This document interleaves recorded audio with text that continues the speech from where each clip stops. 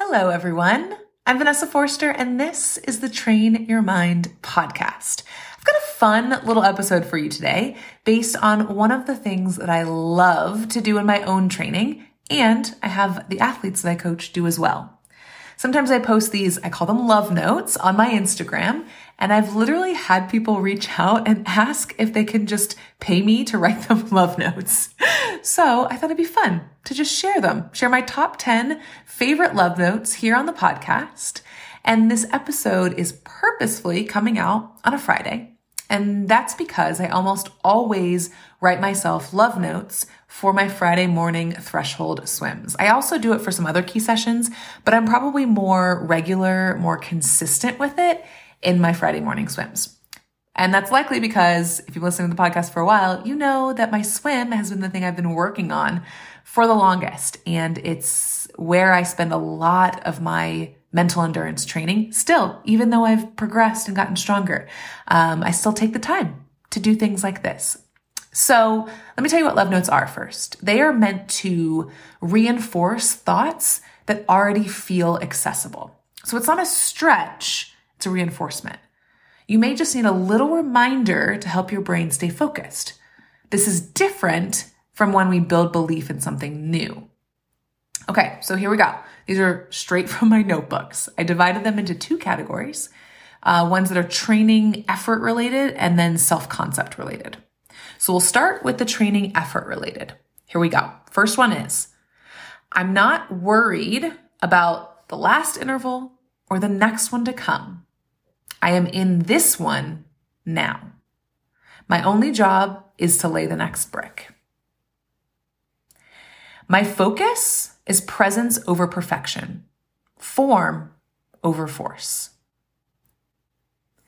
Fear and nerves are welcome. I am a master at executing with both of them. Let me actually speak to that one a little bit, because how often do we get weeks out from a race or even in race week and we notice like a heightened sense of nerves or anxiety or stress, and we think that we forget actually that we experience nerves in our training too.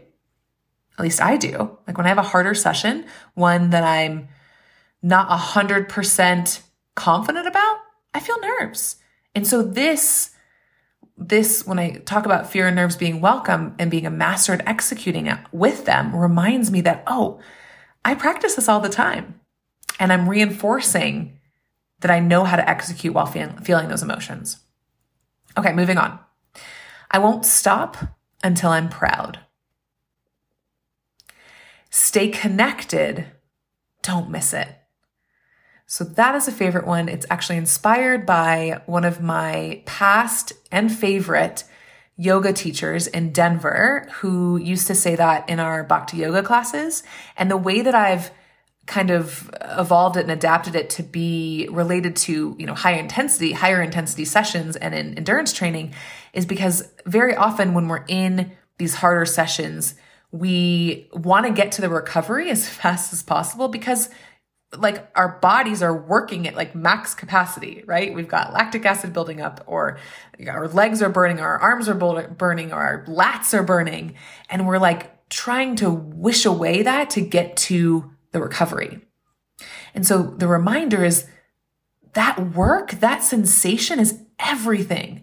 And the more we can connect to it and release into it and just like relax into it and be okay with it, the more we're able to do that in racing too. So that's the inspiration behind Don't Miss It.